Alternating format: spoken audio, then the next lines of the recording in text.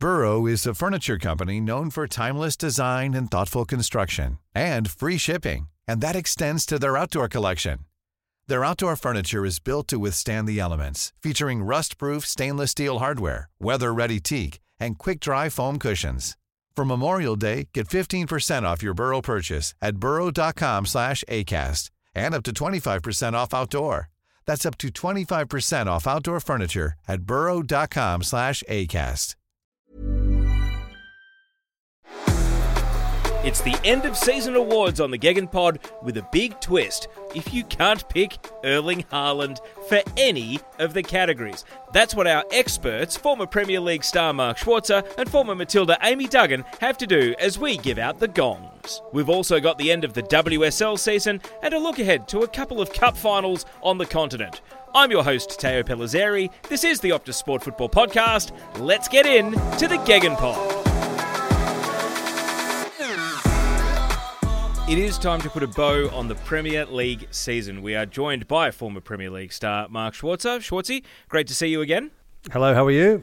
Very good. And Amy Duggan, former Matilda. Firstly, your impressions on the final day of the season, Amy, because you didn't join us for our Instant Reaction podcast on Monday morning. So how did it leave you feeling to see one of your pre-season predictions of Leicester to get relegated come to fruition after 38 games? Well, I wasn't happy for Leicester. Just because I was right doesn't make me happy. That would be in my real life, happy wife, happy life. But, I did really feel for Leicester. I really felt for Leeds as well. But this is the game that we play. You've got the whole season to make it count. And I think the cool thing about the season was that although City wrapped it up again, the fight went, close to the end of the season. And I think it's always interesting when you've got teams tussling and, for me, very happy to see Manchester United where they finished, considering the start of the season. And also happy to see, a few surprise packets in there too, like where Villa finished and where Brighton and Hove finished. So overall, I think it was one of the most exciting seasons we've probably seen. There were some awesome goals. I think, Haaland's taken out every record he possibly can. And it left me happy. I'm a little sad it's over to be honest, a little sad it's over. Well, it's not totally over because there's still an FA Cup final to look forward to for Manchester United against Manchester City. And we are going, you mentioned Erling Haaland and all his amazing awards. We're going to get into our own Gegen Pod Premier League end of season awards, but there's a twist. You can't pick Erling Haaland. Amy, just how difficult, before we get into the categories, just how difficult did this make your job picking these award winners, knowing that Haaland was off the board for all of them? Yeah, well, I thought it was going to be a 5-minute job when I opened it up. I was like, no worries, here we go. Haaland from top to bottom. Haaland in my team of the season. Actually, I'm going to put him in 3 positions because I think he's capable. And then ultimately I read the rules. And so here we are. This will make it interesting. Well, let's get into the first one, which is the Player of the Year, but you can't pick Erling Haaland. So, Mark Schwarzer, where are you starting for your Premier League Player of the Year? Erling Haaland. I mean, I know it's a shoo-in, isn't it? I mean, everyone would say exactly the same thing, wouldn't they, if you picked Erling Haaland? So it's understandable that we're going away from it. And the ridiculous thing about it is, I mean, Harry Kane finished on 30 Premier League goals, and I'm not even thinking about Harry Kane as Player of the Season, right? So, I mean, scoring 30 Premier League goals in a season, take Haaland out of it, you would kind of go, hang on, that's like Player of the Season material, right? Especially where Tottenham finished. Absolutely, but he's not popping out in my head. I'm not thinking, it's got to be Harry Kane. The person I'm thinking of straight after Erling Haaland is Martin Odegaard. I'm thinking from Arsenal. That's who I'm thinking is Player of the Season, based on his age, his captain, what Arsenal did this season, and I'd give it to him. Well, you know what, Schwartzy, great minds must think alike, because that's exactly where I went as well, and I do back up what you said about Harry Kane. I almost feel like all those goals have gone to waste because we won't really give him the kudos he deserves after such a fantastic season, because this, blonde mane Norwegian man just took over the entire league. But I also went for Odegaard, at 24 years of age, to hold that team at the top of the ladder for such a long time, and to score as many goals and have as many assists as he did. I think he was really crucial to their run, and that's who I went with as well. Although I did battle a little bit between, KDB and Jack Grealish and just giving everything to Man City, but I can't do it. No, couldn't do it. All right, so Martin Odegaard gets the nod there. Biggest overachieving team. You are spoilt for choice here. Amy, I'll let you pick first. I made this one was easy for me. Brighton and Hove Albion.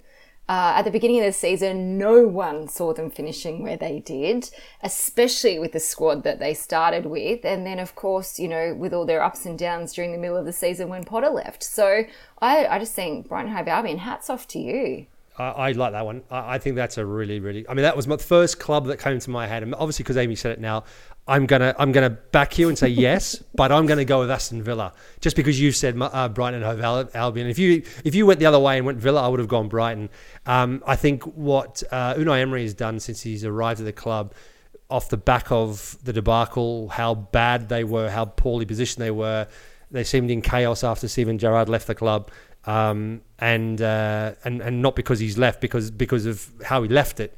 And I think Unai Emery has done an incredible job of turning Aston Villa into a European club. That's your coach of the year right there. You just jumped ahead a little bit, didn't you? No, I didn't. We'll talk about it. No, I've maybe thrown. I may have thrown a curveball. I find it incredible. Brentford finished 9th, newly promoted Fulham finished 10th, and neither of them were your choice. Just shows how many teams outdid their expectations. But what about then the biggest flop? And firstly, biggest flop team. Who under-delivered? Chelsea. I don't even think you can debate this. Like, too many coaches, too many great players, too much money to fall that short. End of story. Yeah, look, it's hard to argue. Really is hard to argue. They were horrendous. But if you think about it, how many players they signed, getting rid of Tuchel, replaced with Potter, it just seemed never to be going anywhere. This season, I kind of expected Chelsea to be bad. Only because of that. Let's not forget the Abramovich situation. Surely that's a force majeure of some sort. Yeah, and I just think it's a classic example of a group of people coming in with so much money and having so little idea of what they're doing. What a horrible problem to have. And oh my God, but just wasteful. But I'm also gonna give a very, very good, a very strong. What would you say? Dishonourable mention. Dishonourable mention to Leicester City. Yeah. Because they were horrendous as well, considering where they've been over the last couple of years, 15-16 winning the Premier League title, being FA Cup winners. They were in a European Cup semi-final last season, and they're relegated. So the fall from grace, possibly slightly greater than... I mean, it has to be. They got relegated. So, yeah, it is a bigger fall of grace than I think Chelsea has in this last 12 months. We'll stay with biggest flop, but for players. Doesn't have to be a new signing. It could be a player that was already in the league. Amy, who was your biggest disappointment of the individuals? This list was way longer than I thought it was going to be. It was quite funny. I thought, so everyone's in the gun, are they? I love it. It's not everyone. There's a couple of big names. I think Richarlison, as much as he was in the headlines for Tottenham, and he scored a few goals, none of them actually counted. So that made it quite difficult. I think João Felix was an interesting one because obviously the red card and then some other timeout on the sideline. So I was like, wow. But I think at the end of the day, because of the way, and this is probably a funny one because he came out okay, but at the end of the day, I'm like, for the money, surely not. And I'm going to go with Darwin Núñez because I feel like where the team finished, his overall performances across the season and how much money was invested in him in the first place, you just can't. He should have probably gone and played for Chelsea. No, I think someone beats him. I think someone, for the amount of money they paid and the expectation and the weight on his shoulders, and he only just makes it for this season. And that's obviously Cristiano Ronaldo, because I think he's been the biggest flop, full stop. Yeah, okay, I will pay that. We've forgotten him a little bit, haven't we? Because it seems like it was an age ago that he left. But for everything he is and was, and he was, not is, and what he still thought he was. I'm going to say Cristiano Ronaldo, biggest flop. What about the best signing? But as per the rules of the game, you can't pick Erling Haaland. So, Schwartzy, you can go first on this one. Paulinho from Fulham. I think he has been exceptional for Fulham. So you talked about Fulham not getting any recognition for what they did this season. I think can't underestimate how big a signing he has been for Fulham this season. And I'll be surprised if he stays at Fulham in the summer. I would be very surprised if there's not a list of clubs who will be lining him up, because I think he's a really, really good player and underrated in a lot of ways. Just on that, Schwartzy, Willian would have to be up there as well. As one of the most unexpected success stories of the season. Unexpected success, yes, but still not the... I mean, look, had an enormous impact, definitely. Pereira as well at Fulham. I mean, 3 players, I'll tell you, that I think have made all the difference, and they're absolutely wonderful signings from Marco Silva. Are phenomenal. And I think he told me, I met him 8 days before the start of the season, Marco Silva, and talked to him about very much that, the recruitment and where they were and how they see the season. He said he was hoping still to bring in 4 or 5 players before the start of the season, certainly in defence, and that's ended up what happened.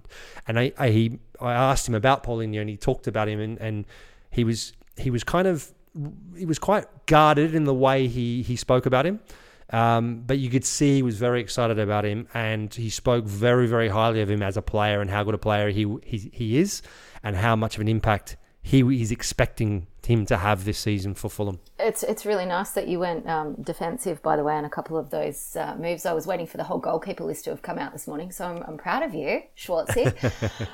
This one was again a toss-up for me across a couple of the middle teams, and ultimately my decision lands with a team that finished in the top 4, believe it or not. At the beginning of the season, I actually thought the best buy was going to be Gabriel Jesus, because being let out and then signing, and he probably would have been higher up the list for me had he not been injured for such a long period of time.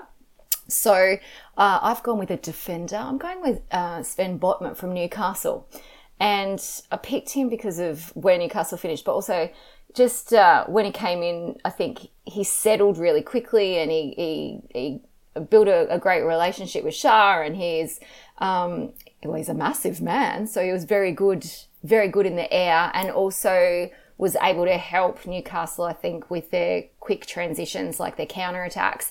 So I think Newcastle had one of the best defences in the league for most of the season, and I think only till a couple of weeks ago. And for 35 million in the summer, that's my best signing. All right, now, instead of best young player, which is often a contentious award because players can be in the league for seasons and still win best young player, we've framed it as breakout player. So a new or a previously unheralded player who broke out and caught your eye this season. Amy, who did you have as your breakout player of the season? Again, I had a list, and now you've mentioned Willian. I'm like, maybe it should have been on there as well. I ended up, Alex Garnacho was my pick before the season. Of course, I'm very heavily Manchester United skewed, as you know. That's where I sit. I thought Jacob Ramsey from Villa deserves an honourable mention, in your words, Teo, but ultimately I've gone with Caicedo at Brighton. I mean, maybe it's a little bit controversial. Maybe it's a little bit, it's maybe not fair to put him in this category. Breakout player, I'm going to say Jack Grealish. I think he was bang average last season, and I was a little bit surprised. I was actually very, very surprised that he's obviously adapted. He's obviously got his head down and obviously has really kind of embraced it and learnt and absorbed. And I think he's been a phenomenal player this season. I was kind of expecting that he would possibly be leaving Man City either this season or as in end of last season or even this season. I really did. I thought he would be struggling. And also there was a couple of bits and pieces that you hear that maybe off the field hasn't been kind of the fitting the kind of the parameters of what they expect at Manchester City, but he seems to have pulled his head right in, and I think he's had a phenomenal season. Wow, okay. I like the pick, and I like the rationalisation, though. Let's go to manager of the season. Schwartzy, you did flag that you had a bit of an interesting pick for that, so reveal all. Well, I mean, look, Unai Emery has been phenomenal, but he came in January, and you could argue, I mean, my argument is kind of the other way. He's only in a short period of time, so actually what he's done has been more remarkable in a shorter period of time. However, I'm still going to put him as an honourable second, just ahead of Roy Hodgson in third. And I'm going to go with Roberto De Zerbi. Roy Hodgson was just a joke. Obviously, he's had a phenomenal impact at Crystal Palace. Let's not beat around the bush. For an old man, he was unbelievable. Roberto De Zerbi, I think, for me, gets manager of the season. And again, that is probably, that could be in a week's time, 10 days' time, absolutely ridiculous. Because obviously Pep Guardiola could go on and win the treble, and what a silly comment that would be then to say that Roberto De Zerbi should be manager of the season. Oh, but not in the context of the Premier League season, though. That's probably why it's best we're doing it now, so you don't have the treble to cloud your judgment. Yeah. I mean, yeah. Yeah, I pick a top three, and then I try and whittle them down, and, I use a spreadsheet, Schwartzy, and I work out all the numbers, and, De Zerbi was right up there. Emery, of course, had... like you said, only came in halfway through, but also had Emery also had the fourth best coaching goals per game record. So there was, there's a lot of push there for him, and I am surprised you didn't go there, by the way. Eddie Howe, I think, also deserves a mention. I thought he's had a great season. De Zerbi and Pep, and this is where I really struggled between these two, because I completely agree with everything that you've said. And I think the side has done amazing. But at the end of the day, I can't go past a coach in a season that, chases down Arsenal. And I know Arsenal did most of the capitulating themselves, but put the pressure on to chase down Arsenal and take it out. I can't go past Guardiola for the fact that they finished on top. And I think, a lot of the genius behind what they do, even signing Erling Haaland, has to go back to him. All right, Amy, we'll stay with you for goal of the season. Yes. How many great goals did I get to watch, by the way? And if you have time at home, jump on our app, because there are some bangers out there. And you might think that the goal of the season would come from Haaland, even though it's not allowed to. Actually, his goals, they're not that spectacular. There's a couple of good ones in there, but most of them, he's the tapping king, isn't he? I didn't go for a moment which meant a lot. And see, Teo, I really needed some more boundaries here, right? Do you want a moment where it's like 2-2 and someone scores in the 101st minute? Like, where are we going? You can't really do that. But anyway, I went with Nunes, Tielemans. Oh my gosh, both of those first time, amazing timing strikes, both contenders for me. But in fact, I went with 19-year-old Julio Inesco against Man City, because the strike was premeditated and awesome. Hey, if it's a goal, you can pick it. That's what the parameters are. Mark Schwarzer, what was your goal of the season? I'm going to go with Yuri Tielemans' strike. I think, right up there with being an unbelievable goal. And like Amy was saying, there's so many goals to pick from throughout the course of the season. I don't know where you start or where you stop. And I think Yuri Tielemans' one was phenomenal. That was the one against Wolves, yeah? Yes. Yeah, it was beautiful. Okay, now the moment of the season. It can be something that was a moment in the Premier League, just anything related to the Premier League. It doesn't have to be a moment in a game necessarily, because some of the biggest moments, and I won't preempt your answers, involve things that happened off the field or to the side of the field or press conferences or what have you. So, Amy Duggan, what wins your Premier League moment of the season? I went off the field, just for fun. I loved Klopp doing his hammy, celebrating. That was a cracker for me. I think you can't go past Ronaldo leaving, as Schwartzy said earlier. But my favourite photographic, I think, moment, because it caught it right in the moment of the season, was Tommy Tuchel and Conte almost headbutting each other, pushing their heads against each other. And I just thought that is such a depiction of what this sport is about. It's the battle on the field, it's the battle off the field, it's the passion, it's the fire, it's all those things encapsulated in a moment. I mean, it's hard to believe. That feels like it was 5 years ago, Amy. I know. I had to check it was this season. So much has changed in the league, yeah. Mark, what wins for you? Well, I'm sort of torn between the Ronaldo walk-off and the Conte meltdown at the press conference. I thought both were uniquely incredible for their own reasons. Obviously, Ronaldo for me was it was the realization that his time has to be finished now at Manchester United.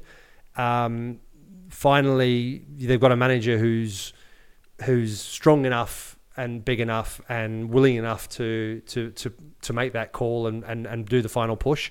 And then obviously with Conte, please sack me, meltdown at the press conference.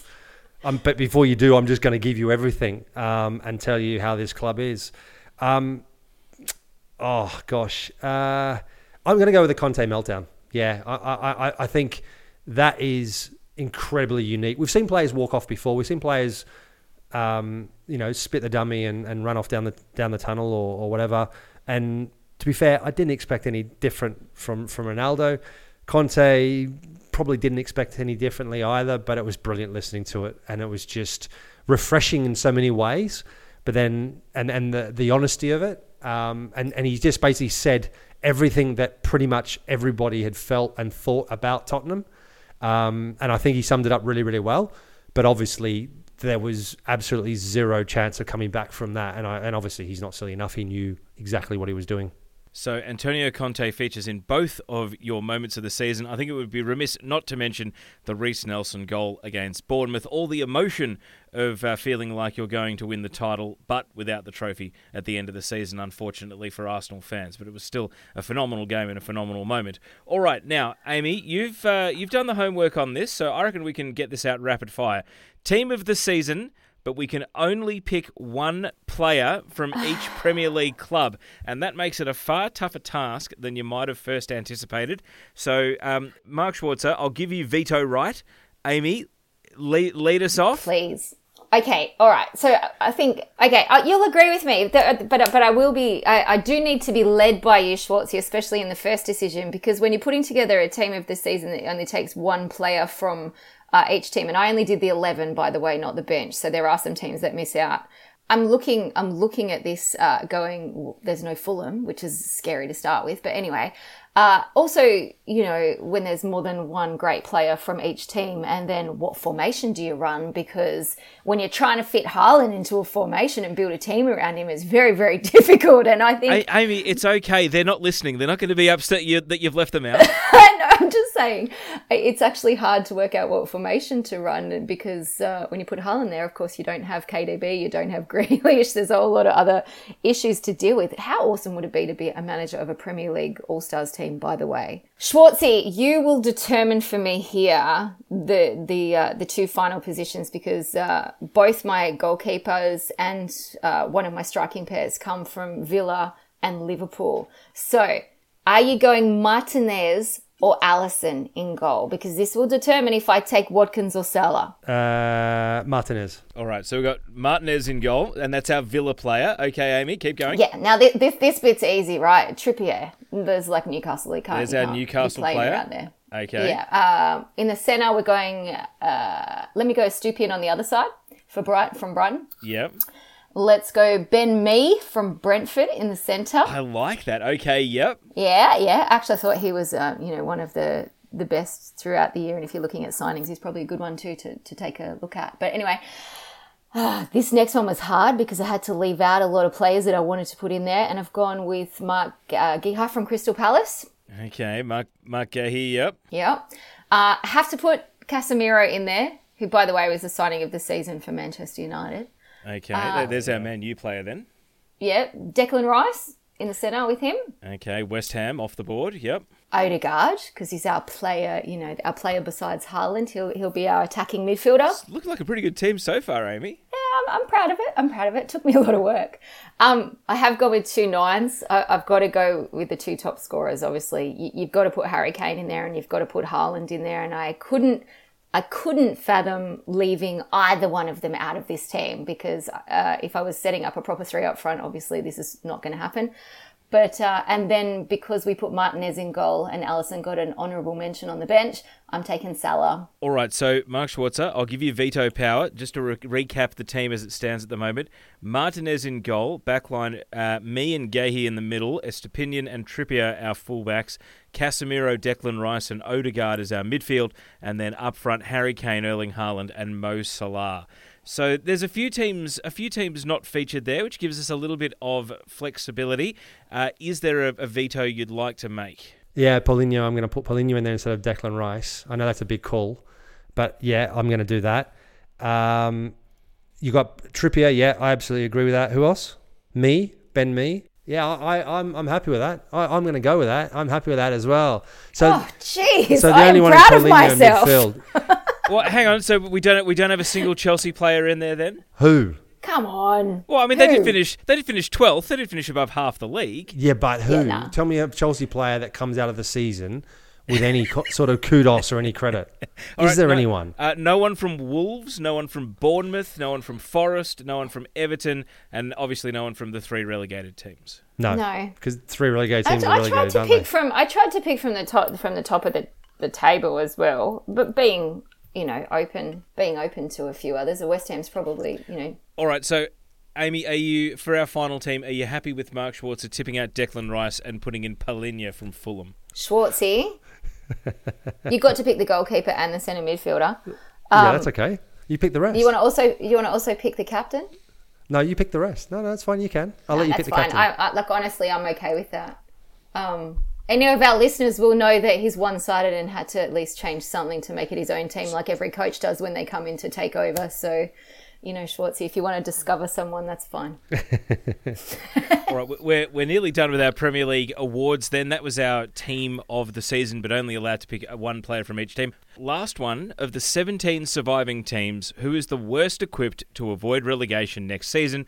Basically what I'm asking is, who needs the most transformative transfer window over summer to avoid relegation next season? I'm going to go with pretty simple one, I think, Bournemouth. I think Bournemouth I think they need more. I think they need quite a few more to make sure. I mean, look, I think they've had a remarkable season, but they're fortunate enough that the 4 teams below them were so poor. They only finished on 39 points, is that right, Bournemouth? So they're kind of around that traditional amount that could go down, but they survived. I mean, look, Everton do as well. There's no doubt about it. But I just think Bournemouth they did remarkably well staying in. But I think that second season syndrome is a real big problem for them. I went with fellow almost relegated on the last day of the season for the second time side in Everton. I think you can't. It's almost third time lucky it'll be if they have a season again like they've had for the past 2. So the teams that are in the competition, I have to go Everton. But actually, when I thought about this, Teo, I didn't realise the criteria was the 17. So I actually think Luton Town is in a bit of trouble. I think absolutely amazing story. It's almost like Wrexham and I want to follow it. I wish they'd make a Netflix series on this one, including how they're going to not go through people's backyards to get in a stadium. But it's almost for them like starting from scratch. And I think that's what will make this journey so, so good and so likable to many fans. I think it doesn't matter if you go for a top tier team, you'll be following them. All right, that brings us to the end of our Premier League season awards. But there was a big appointment. Chelsea, they did finally get pen to paper from Mauricio Pochettino. And talking about big summer transfer windows, doesn't he have quite the task ahead of him? We are going to put on our Poch masks and we're going to play a little game of keep or sell.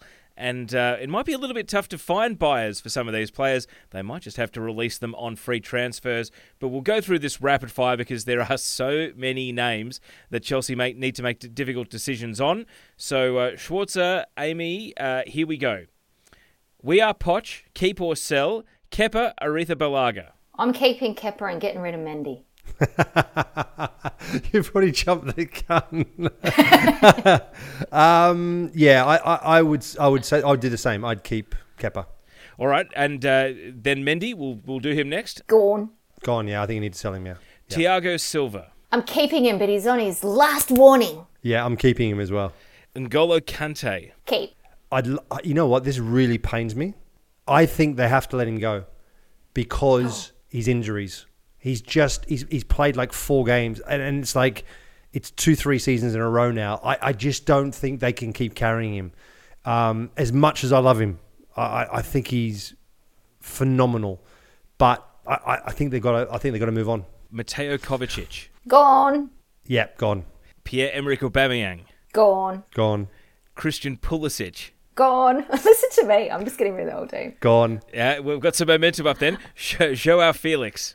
Well, he's already going, isn't he? They've already said they're not. Yeah, but he's gone. It's in the news today that they're not taking his option, are they? So he's got to go in as well. No U-turns there. Ruben Loftus-Cheek. Gone. Yep, it's time for Ruben to move on. I think it's time.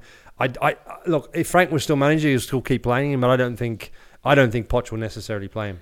Trevor Chalobah. Stay. Yep, young player, could still be very much a squad player, I think, and be called upon if needed. Raheem Sterling. Stay. He needs a strong coach like this. This is more for Raheem than it is for Poch. You're trying to sell it to me, aren't you? All right, I'm going to go with the benefit of the doubt. I'm going to give him another season. Armando Broja. Go. I'm going to keep him as a squaddy. Mason Mount. Stay. Yep, keep. Dennis Zakaria. Depends who else we buy, but I'm going to keep him for now. I'm Probably a big get fan. out in the summer. I'm a big fan of him, but obviously something's happened and he's not, for whatever reason, he has been playing recently. But I'm a big fan of him. I think he's a good player.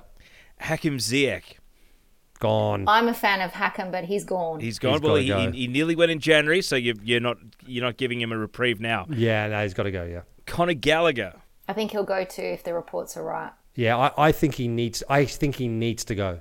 I think he needs to go and become a regular somewhere, because I don't think Chelsea is for him. If there are any suitors, given his wage, Kalidou Koulibaly. I'm keeping him. No, I'm letting him go. I think they bought him probably 2 or 3 years too late. Kai Havertz. Ooh. Kai's going to go for the money. See you later. I'm keeping him. Another one that might be a little bit difficult to move, Mark Cucurella. Gone. I'm going to keep Cucurella as well. At any price, Schwartzy, even if you have to eat a big loss on how much they spent on him? Yeah, look, that's always... I mean, look, we're just talking about keep or go. We're not talking about any prices here. Okay. Keep or go. If we can get rid of him, I'm going. Go.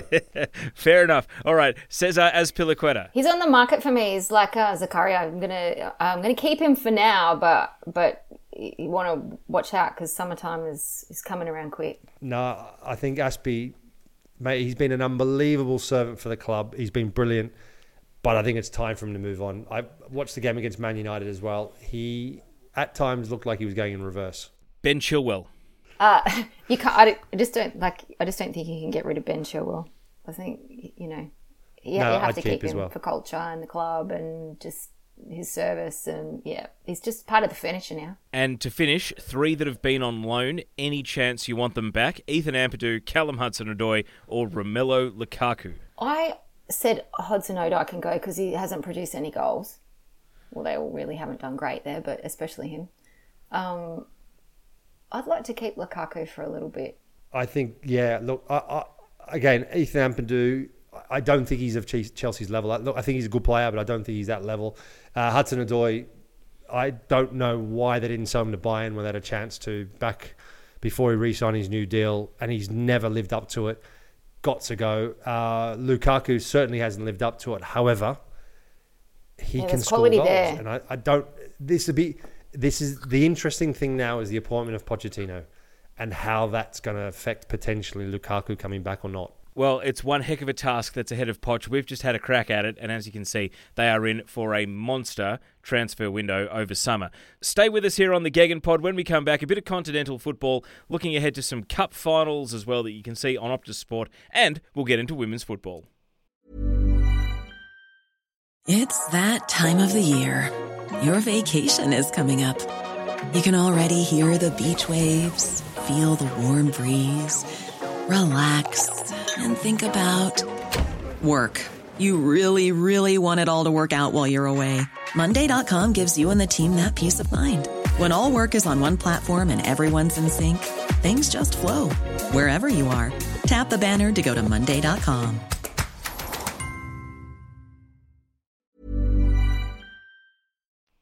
Welcome back to the Gegan Pod. We've got Mark Schwarzer and Amy Duggan in the pod with us today. Let's take a look at La Liga because 6 teams can go down on the final day. One of Valladolid, Celtic, Almeria, Valencia, Getafe and Cadiz will be the unlucky team that is going down along with Elche and Espanyol. That's coming up on Monday morning. There is one La Liga team that has a very important task prior to then. Thursday morning is the Europa League final, Sevilla against Roma. Mark Schwarzer, is it as simple as saying Sevilla in the final for the 7th time? They will win the Europa League/UEFA Cup for the 7th time. Well, it's called the Sevilla Europa League Cup, isn't it? I mean, like, honestly, they are We've got to win something, Schwartzy. Yeah, they're just unbelievable in Europe, aren't they? They're phenomenal. I mean, they've had a bad season for their standards, obviously, and they did remarkably well in the second half of the season. Julian Lopetegui, who was brilliant for them, lost his job. They were in massive relegation fight, and in the end, they made it quite comfortably. Look, you're a brave person to bet against Sevilla, but I'm going to bet against them only because Jose Mourinho is coaching AS Roma, and I believe in Jose. Well, he would become, what a story that'll be, hey, because he will become one of the most decorated coaches ever should he pick this up. Sevilla's my team in La Liga, only because I couldn't pronounce their name properly when I first started following the league. So it got the Aussie interpretation. They become mine. That's it. And, you know, they're red. It's hard to argue with that. So I'm going, come on, Sevilla, slightly better form than Roma heading into this one and certainly, you know, more recently. But it'll be a great game. Now, another cup final, which is coming up live and exclusive on Optus Sport, is the DFB Pokal, 4 a.m. on Sunday morning. It's RB Leipzig, the defending champions, up against Eintracht Frankfurt. Let's go to Mark Schwarzer for a prediction on this one. Mark, will it be Leipzig back-to-back, or do you see Frankfurt being able to win this cup final, the last piece of silverware of the German season? I think RB Leipzig are favourites to win it. Eintracht Frankfurt obviously won the Europa League last season. Their Bundesliga season was just okay for their standards, but taking consideration they've made it to the final as well of the cup. You know, sometimes that has a bit to play in it. But I think overall, I think Leipzig are favourites, so I'm going to go with Leipzig to win it and retain it. It's time to switch gears now because the women's football correspondent, writer, expert for Optus Sport, Isobel Cootes, is making her Gegan Pod debut to talk about the final day of the WSL season with Amy Duggan. So, Izzy, it's great to have you on the Gegan Pod. Hello. Hello. How's everybody doing? Well, I'd like to know how you're doing because, of course, it was a late night on Saturday night into Sunday morning with 6 WSL games all going at the same time. So bring us up to speed. We know that Chelsea won for the 4th consecutive season, but tell us how they did it. I think the way that they did that was obviously just the depth in their squad. They've had a few injuries along the way. They had a bit more of a mixed bag this season, it seemed like, especially at the start with the Liverpool loss. So on Sunday, it was all about getting those right and making sure that Emma Hayes had built the squad so that they could fill any gaps that were there. And there were no gaps with Pernille Harder back and Magda Eriksson's last game. So it all just came together and 3-0. Amy, you were in the studio for Optus Sport. It's not a surprise that Sam Kerr was the hero on the final day of a WSL League season, as has been the case in previous campaigns. But was there a sense of inevitability to this, or was there just a little bit of doubt because Reading, of course, had to play for their lives to avoid relegation? Yeah, I don't think there was ever going to be any doubt over the result. In fact, I'm probably surprised it wasn't by more. Chelsea almost a carbon copy of the performance they put in the week before as well. 2 goals before half-time. Quite happy, not to pack up camp, but just to take the foot off a little bit. And obviously Sammy snitching one either side of half-time. But, you know, it was the culmination of an awesome season and, again, well coached, remembering that Man U sat on top of the table for almost the entire season until 2 weeks to go. And Chelsea obviously had a game in hand and won the midweek game and then the weekend game. And it put them on top with 2 weeks to go. And you know, Manchester United did everything they could. They, you know, winning the final game, but it was never going to be enough once Chelsea, I think, got a sniff that they could take out yet another title. And hats off to Emma Hayes because I think it's like her 6th title in 11 or 12 seasons. And they've got the investment, they've got the players, and again, they've got the rewards. Mark, you've been on the scene in the WSL for this run to the finish line. Do you think we celebrate Chelsea's achievement enough, or is it still tinged by the fact that they weren't able to win the Champions League and that is the trophy that's missing in the trophy cabinet? Are we judging them too harshly because we look through the lens of they need to get it done in Europe, or can we take the time to appreciate that they have been phenomenal in the domestic game? I think they're a bit of the suffering from the syndrome like Manchester City does, right? Where you're expecting them to win the league. Chelsea were going for their fourth consecutive WSL title, which they obviously accomplished on the weekend. Manchester City, I think, was at 3 now Premier League titles. So we kind of look at it and go, well, they win domestic cups, they win the league, and but they didn't win Europe. So therefore, they haven't quite reached those heights. But no, look, I think this season was probably one of the toughest for them. I mean, Emma Hayes spoke about it after the game. You could see on Sam Kerr's with the interview I had with her as well how exhausted she was and how she mentioned about how tough the season was. The league's becoming more competitive. Man United, the fact that I don't think anyone probably would have given Man United hope to have been in contention going into the last game of the season at the beginning. So I think the fact that there are more teams now competing for the title has made it that a little bit more difficult. So I think this one is also, judging by the response, the reaction of Emma Hayes and also Sam, was probably the toughest and probably the most satisfying in so many ways. And I think we have to acknowledge that it was a remarkable accomplishment, I think, from Chelsea once again. But what is the missing piece, or what are the missing pieces? Is it personnel? Is it tactical? What is it that Chelsea need to get over the hump in Europe? I think it's the depth. I think the problem with the women's game right now is just the depth in those squads and the number of players. Emma Hayes has recruited extremely well, and she always has in the last few years, helped by their success with silverware. But going into Europe, the difference is if you're playing the Conti Cup, you're playing the FA Cup, you're playing WSL and staying in that title, and then you're playing in Europe and you add that all together, they just need those extra numbers in that squad. So I think that's the only way they're going to get there, just because they do play so much football. I know obviously the other European teams do as well, like Wolfsburg and Lyon and Barcelona, but there still just needs to be that depth. And I think that's the problem that Chelsea has not adapted to yet, especially when there are injuries. I think also one of the other things is when you look at, say, Barcelona, it is really only one team in Spain that's going to win the league, and they could probably rotate quite a lot because they are so much better than anyone else in the league over there.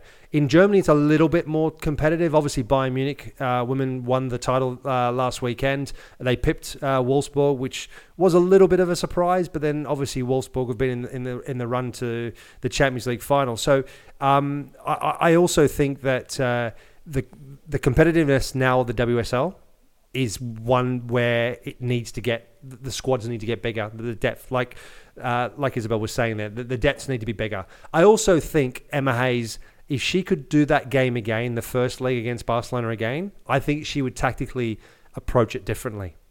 And I think she got that possibly wrong. I agree with you, Schwartzy.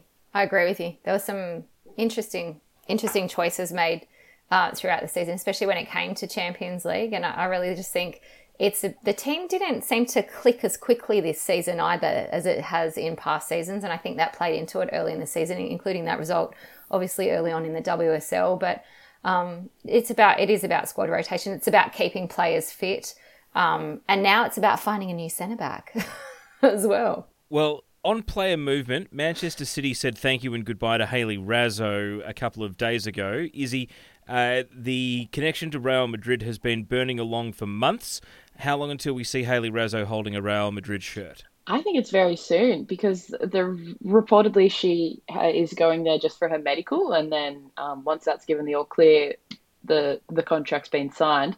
And not to be an Instagram stalker, but her Instagram yesterday said that, they thought flights through, she said everyone thought flights to Europe were really easy and short compared to the flight from Europe to Australia. And she said she'd had 4 delays or something like that, 14 hours. So I don't think she's going home yet. I think she's heading there. And as far as what it means for Manchester City, I know that they've had a strong Australian connection over the last couple of seasons, but they're out of the Champions League, and is this really the effect of missing the Champions League, that instead of staying at what we all believe is one of the top clubs in the world, that Hayley Raso would take the opportunity to leave and go to Real Madrid?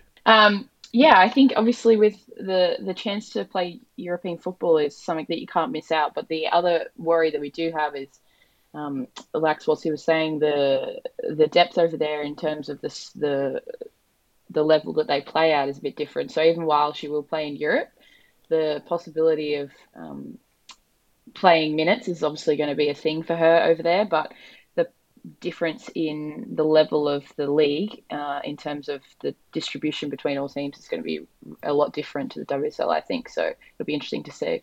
No, I think City would be super disappointed with their season and that they never really got going. They competed in the WSL, but I don't really ever think throughout the season they showed any intention of winning the WSL. So for them, it was disappointing. With Raso leaving, I actually think this is a really interesting but also a great move for Hayley to be able to test her touch. Like, she works so hard. She's so speedy. She's tenacious. They're her strengths. And this will be a really good test.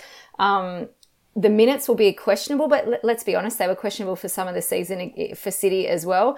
I'd love to see more players trying different leagues, different styles of football, different coaches and different environments. And I think that's what this is about for Hayley. Yeah, when I spoke to Hayley, caught up with them at the camp before the England game, she talked about a frustration of not having enough game time. And I mean, even though she's made 16 appearances in WSL this season, a lot of those came off the bench. So she was clearly frustrated with it. She loved the training. She talked about that's the best training she's ever had. Like the coaching, the training, the intensity, the level they were training at has been the best she's ever had, really, at a club level. So from that perspective, she loved it. But the fact that she wasn't playing enough game time on weekends was the biggest frustration for her. So it's no surprise for me that she's moved on. Well, let's stay with some of the Matildas that might be on the move, possibly even back to Australia. Izzy, bring us up to speed on some of the other names that are either coming off contract or are coming to the end of loans, and now their futures are up in the air at the end of the club season. Yeah, well, we had Alana Kennedy sign, obviously, so she was coming to the end of hers, but she's going to be at City until the end of 2025, or July 2025 and that. But then we have Kaya Simon at Tottenham, so obviously not a great time for her, and Emily Gilnick as well. Both of them injured. They've both been at their clubs, so Gilnick at Aston Villa and Kaya at Tottenham since 2021, so both injured, so it's a really hard time for them. The World Cup might not, will probably be too soon for both, or at least Kaya. I know Emily Gilnick's been back in the gym, but the reality is both of them kind of needed to be playing to make sure that they could secure their contracts, so it's going to be really hard for them. And then we also have Courtney Nevin, her loan at Leicester. She helped them avoid relegation. They were on 0 points heading into 2023 and then somehow scraped together 16 and avoided that relegation, which is very impressive. But her loan was due to end from the end of the season, so it'll be interesting to see if she goes back to Sweden with Hammarby. So plenty to watch in that space, especially some of those Australian free agents, and will they stay in the WSL or will they find new homes? Amy, speaking of big players out of contract, your beloved Manchester United, I know we've spoken about this when Arsenal put in the transfer bid for her, tried to break the world record. Alessia Russo, it seems like she is gambling on herself with this World Cup and still hasn't signed a contract. So will Russo be in the red of Manchester United next season, or will she make a big move? I actually don't know, Teo. The thing that scares me is obviously the ownership situation in this and whether they're willing to invest, whether, she's going to go into the market. Let's keep it real. She's going to test the market. She's going to see where the money is. She's going to see who wants her. If she's smart, she'll bring that back to Man U and say, well, this is how much I want to stay. And, they finished second in the league. And I really do think there's no point her going to Chelsea. So she might as well try and get Man U some silverware. But she's going to play the market and she's going to try and attract the dollars. And to be honest, I don't blame her. I'm pretty certain she's not going to stay at Manchester United, and she'll end up at another club in the WSL. That's all I'm going to say. You seem to know where. I do. Come on, Schwartzy. I do. Yeah, I do. But I don't. You know where? You're breaking hearts all around the world. It's been mentioned in the press, so there is a pretty badly kept secret. Rumor. Yeah, there is pretty badly kept secret of where she'll end up, and I'm pretty sure that's where it's happening. Well, Izzy, you're in the press. Where's Alessia Russo going? Well, the latest was actually that she's going to stay at Man United, because the problem was allegedly the length of the contract. They wanted to lock her in like they did with Ella Toone until like 2026. But if she's going anywhere, I mean, 2042. If she's going anywhere, it's got to be Arsenal. Arsenal need that striking power. Chelsea don't really need it. Where's she going to play? Look at Schwartzy looking around the room like he's hearing some voices. I think your internet. Can you his imagine? internet's breaking up on us. Yeah, must be. That makes Arsenal a very interesting club. One thing that you wanted to raise is how they're going to stagger all of their players coming back from long-term injuries, because you need a team and you need 11 to go out and play. But they might end up overstocked, assuming all their players actually complete their rehab. Yeah, so they've got 4 ACLs, and they all did them at very different times of the season, except for Beth Mead and Vivian Miedema. Beth was first, I think hers was in November, then Miedema was end of November, maybe early December. So they're going to have that little bit at the start where they don't have those 2 back again, unless they're doing it within within 12 months. Otherwise, then they've got Leah Williamson and Laura Weinreuther, I hope that's how you pronounce it, coming back as well. Both of those did theirs right at the end, so it'll be interesting to see. And then they've got Kim Little as well, with her, I think it was her knee as well, or a hamstring. So it's all going to be staggered back. So it's like, what do you do in the transfer window? Do you recruit, or do you just like hold on and hope you make it back to when these guys are coming back into contention? Sounds like you recruit Russo to put up front to play alongside Caitlin Ford, and you go and really give the title a shake. That's what it sounds like. Well, fascinating WSL off-season coming up. But one big picture question I wanted to end with for each of you, and that is, with crowds up, with the season length only at 22 games, with English teams again making the semi-finals of the Champions League, but no English team featuring in the final, what big picture change would you like to see in the short term to improve the WSL? Isobel Cootes, you knew this question was coming, so give me your wish list. What would you like to see improved in the short term to really lift the WSL? I think the key one is just getting more of those fixtures across into those larger stadiums.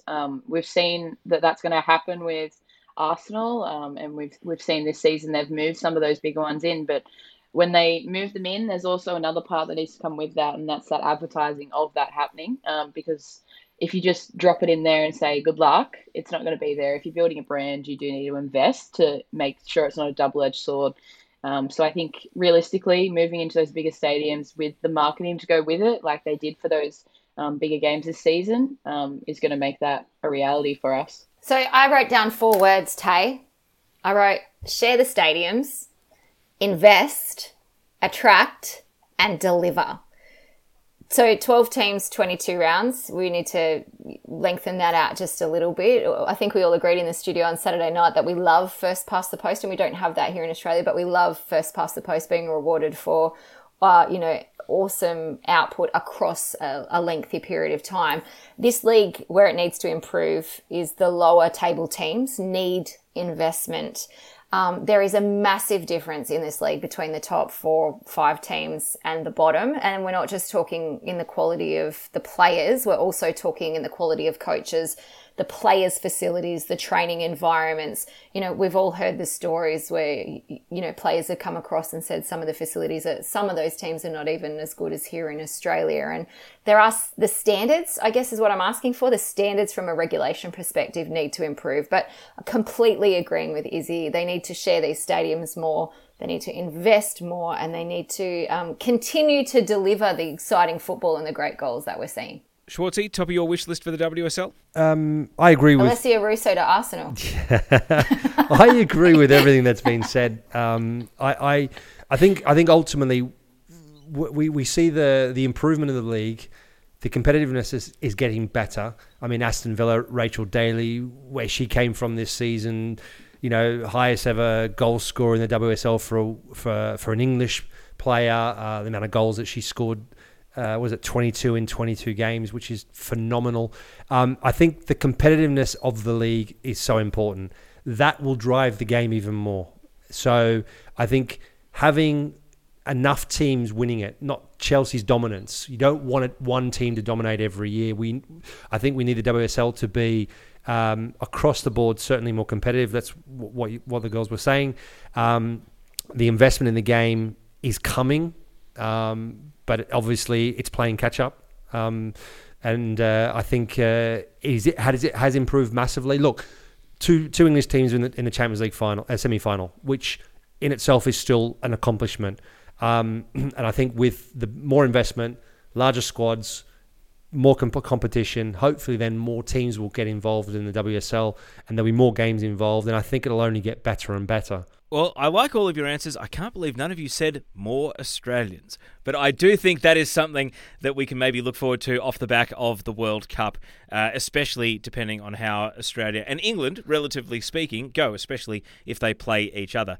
Isobel Cootes, thanks for making your Gegan Pod debut. We can read more of your work on the Optus Sport website and app, so make sure all our listeners go and read more of your work. Thank you. Amy Duggan, always a pleasure. Thank you. And thank you, Schwartzy, for backing me on my team of the season. Pleasure. Absolute pleasure, Amy. Anytime. Yes, a big thanks to Isobel Cootes, Mark Schwarzer and Amy Duggan. Don't forget the DFB Pokal final between defending champions RB Leipzig and Eintracht Frankfurt will be live at 4 a.m. on Sunday morning, Australian Eastern Standard Time, live and exclusive on Optus Sport. The final day of La Liga kicks off on Monday, June 5, with 5 matches at 2:30 a.m. Australian Eastern Standard Time, and then the 5 matches relevant to the relegation battle to conclude the season at 5 a.m. Australian Eastern Standard Time. And the J-League and K-League seasons continue. See broadcast details on the Optus Sport website and app. Don't forget to subscribe wherever you get your podcasts and rate us 5 stars while you're there. It was a double drop this week. If you haven't already heard it, we had an instant reaction show straight after full time of the final day of the Premier League season. I've been your host, Teo Pellizzeri. Thanks for listening to the Optus Sport Football Podcast. This was the Gegan Pod.